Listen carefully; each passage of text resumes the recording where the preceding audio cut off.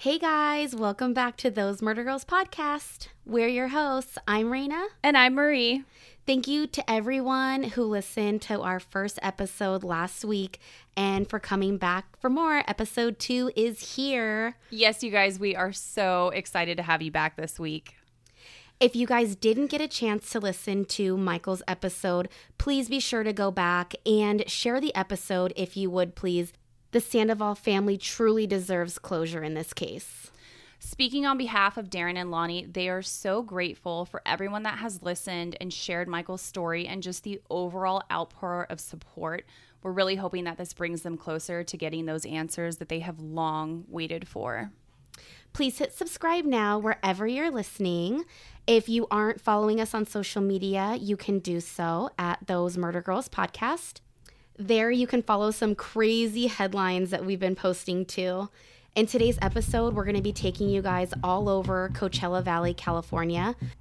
We've uploaded a map of the area onto our Facebook and Instagram so you guys can follow along. Today's episode is super close to home for us. I think most people associate Coachella with the annual music festival and the day drinking with friends and weekend camping where everyone's just having the best time. But on May 10th, 2017, all of that changed because that evening, 26-year-old Audrey Moran left her sister's house in Coachella to pick up her boyfriend from an undisclosed location, and she was never seen or heard from again. The events that transpired that evening are not entirely clear, but thanks to a solid investigation, we may actually be closer to getting some answers as to what happened that day. Audrey Moran was a beautiful brunette. She had brown eyes. She was from Indio, California, and her friends and family describe her as loving, super close with her family, especially to her niece. She was known to get along with pretty much everybody. Her boyfriend, Jonathan, was 28, and he was from Palm Desert. He is described as charismatic, family-oriented. He just loves seeing everybody and making those around him happy.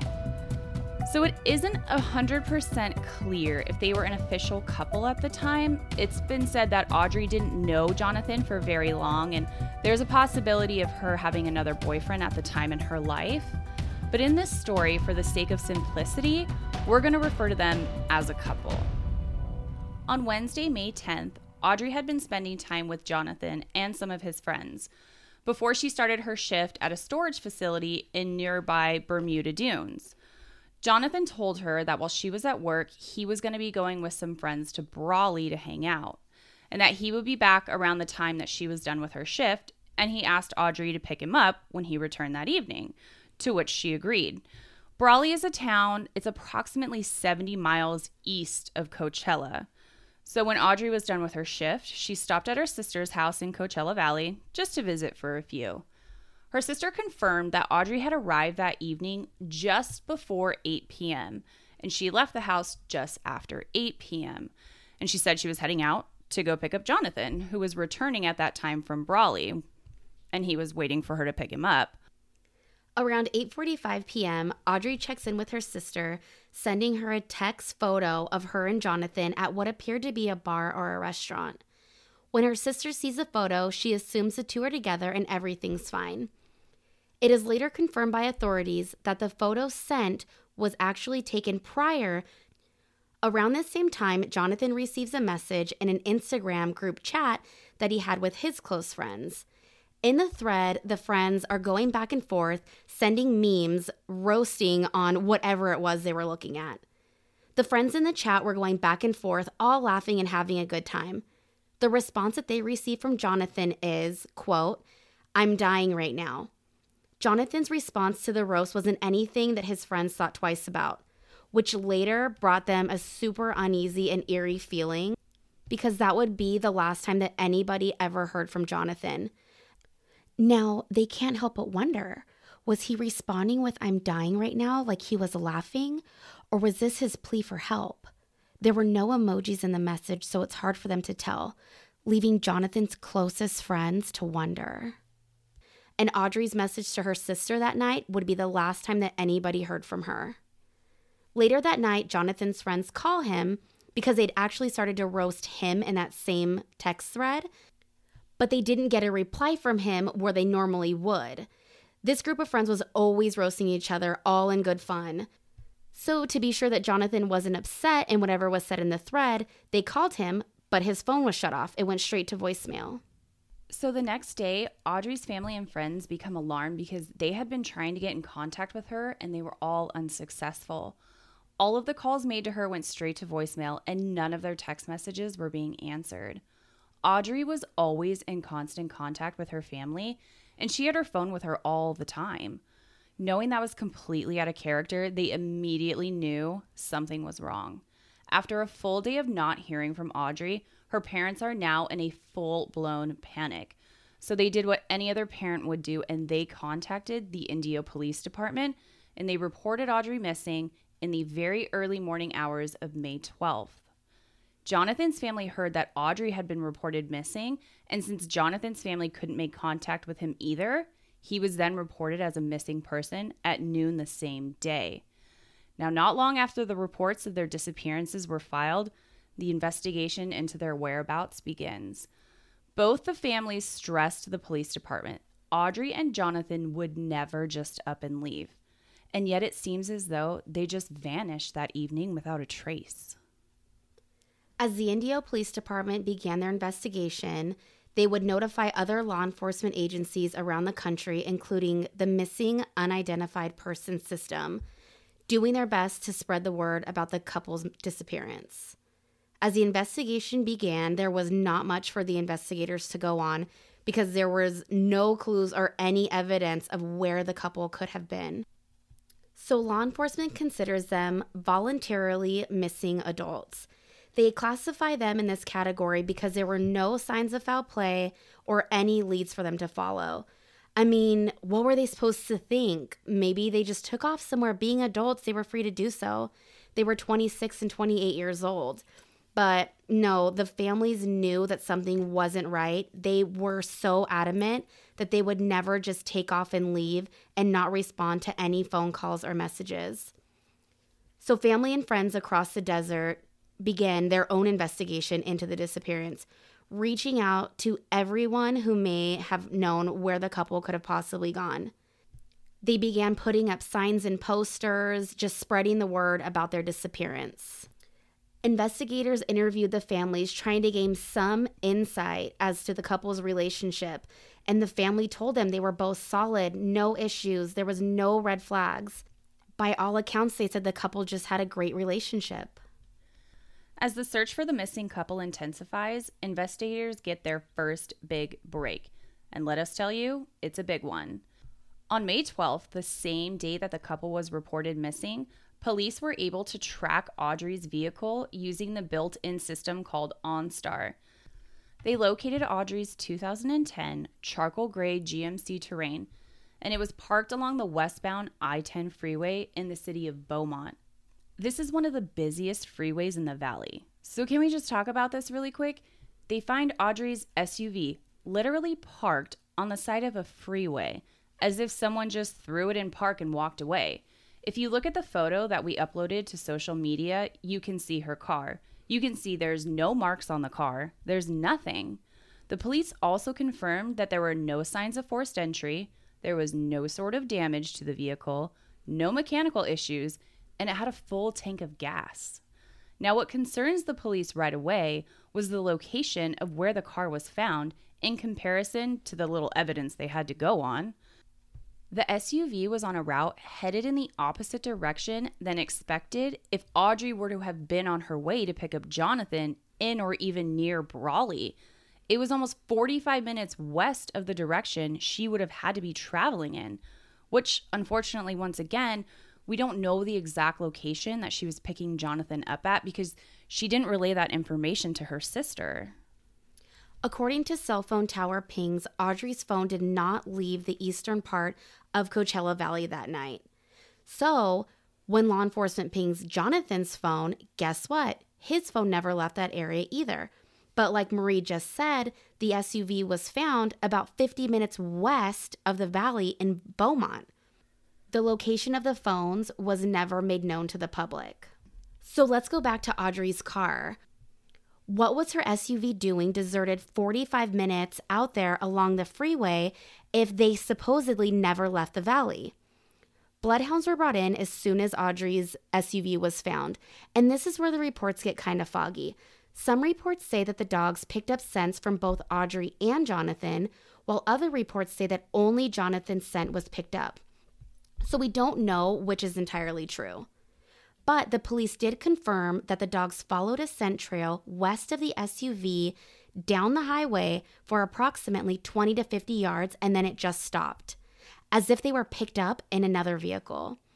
Law enforcement did a thorough search of the SUV and then towed it back to the police department for further processing.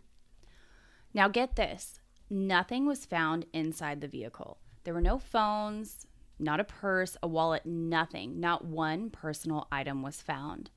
Forensic testing of the vehicle didn't turn up any DNA evidence as well, so there was really nothing to help locate the couple or an identity of who possibly was in that vehicle that night. So after the car was cleared by forensics, it was returned back to the Moran family. Police also attempted to obtain video footage from the cameras along the Highway I-10 where the SUV was located. But come to find out, those cameras, they don't actually record. They are used solely for showing live traffic conditions. So the police and families, they began asking the public for their assistance, desperately seeking anyone who had seen the SUV parked on the side of the freeway that day or night, anyone around the valley, in hopes that someone could offer some insight. As the investigation draws on, the families of Audrey and Jonathan come together for support. They continue to distribute posters, flyers, they held vigils, and they scoured the town for any clues or answers they could find regarding their missing children. Now, we know according to the records that neither of their phones left the valley that night, but the dogs picked up their scent along the highway where Audrey's car was found. So now they're wondering, did somebody turn their phones off before driving out to the I-10 freeway? What were Audrey and Jonathan doing that evening so far off track? Were they victims of foul play? We would also like to add that to this date, these so-called friends that Jonathan was with and traveling to Brawley with, they've never been identified to the public by law enforcement. They've never released anything about their identity to the public. Something that also struck the detectives as odd was 2 days after the couple went missing, they searched Jonathan's home in Palm Desert, and they had found a pizza box there with a receipt, and it was dated and stamped at 5:45 p.m. on May 10th, the day the couple went missing. And that timestamp, that was within the time frame that Jonathan was supposed to be heading to Brawley, which once again raises more questions. Who ordered the pizza?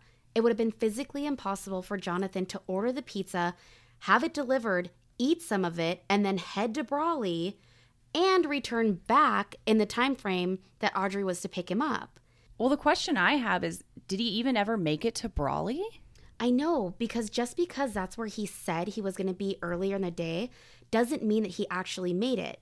He was relying on others at the time for rides, so he was at the mercy of the driver, whoever that may have been. To this day, detectives have never been able to confirm whether or not Jonathan actually made it to Brawley, or at least they haven't shared that publicly. One thing that law enforcement did say was they did not believe the couple ever made it back to Jonathan's house. So, oh my God, talk about a case that leaves you with a million unanswered questions. I'm like, where was Audrey picking Jonathan up at? Who were these so-called friends that Jonathan was hanging out with that day? Because according to Audrey and Jonathan's group of close friends, they don't know who Jonathan could have been with. So did somebody else order that pizza, have it delivered to Jonathan's, eat it? It was mentioned that Jonathan did have a roommate, but he was out of town.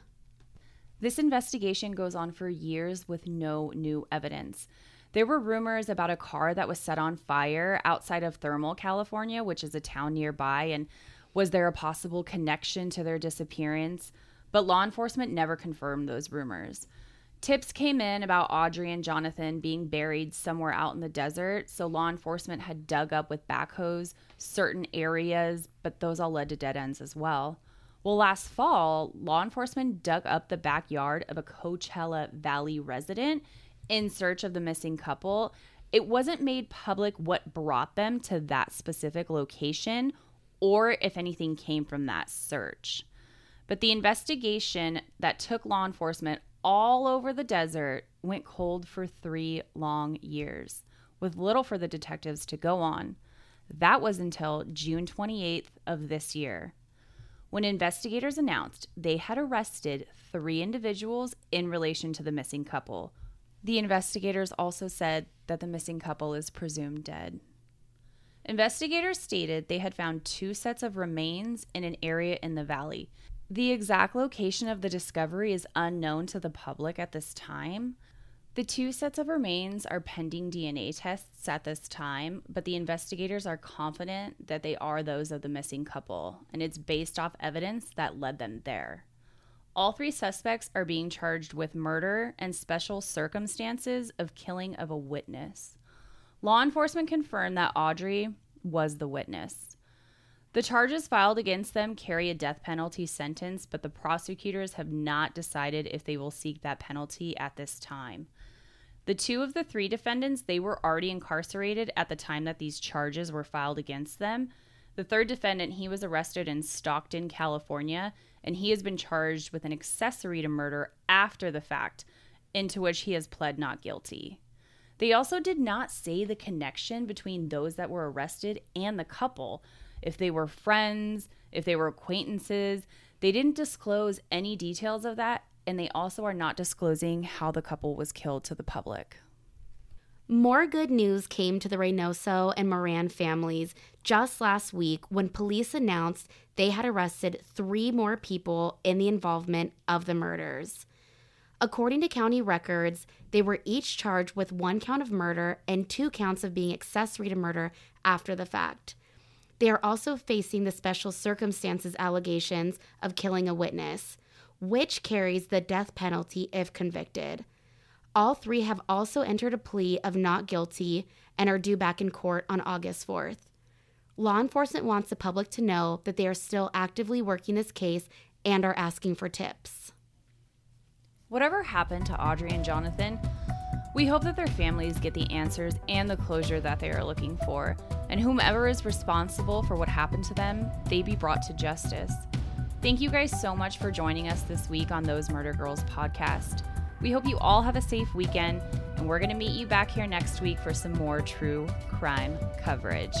As always, all of our source material and information for the tip line can be found in our episode notes. Thank you so much for listening. Please don't forget to give us 5 stars and leave us a review. Bye, guys.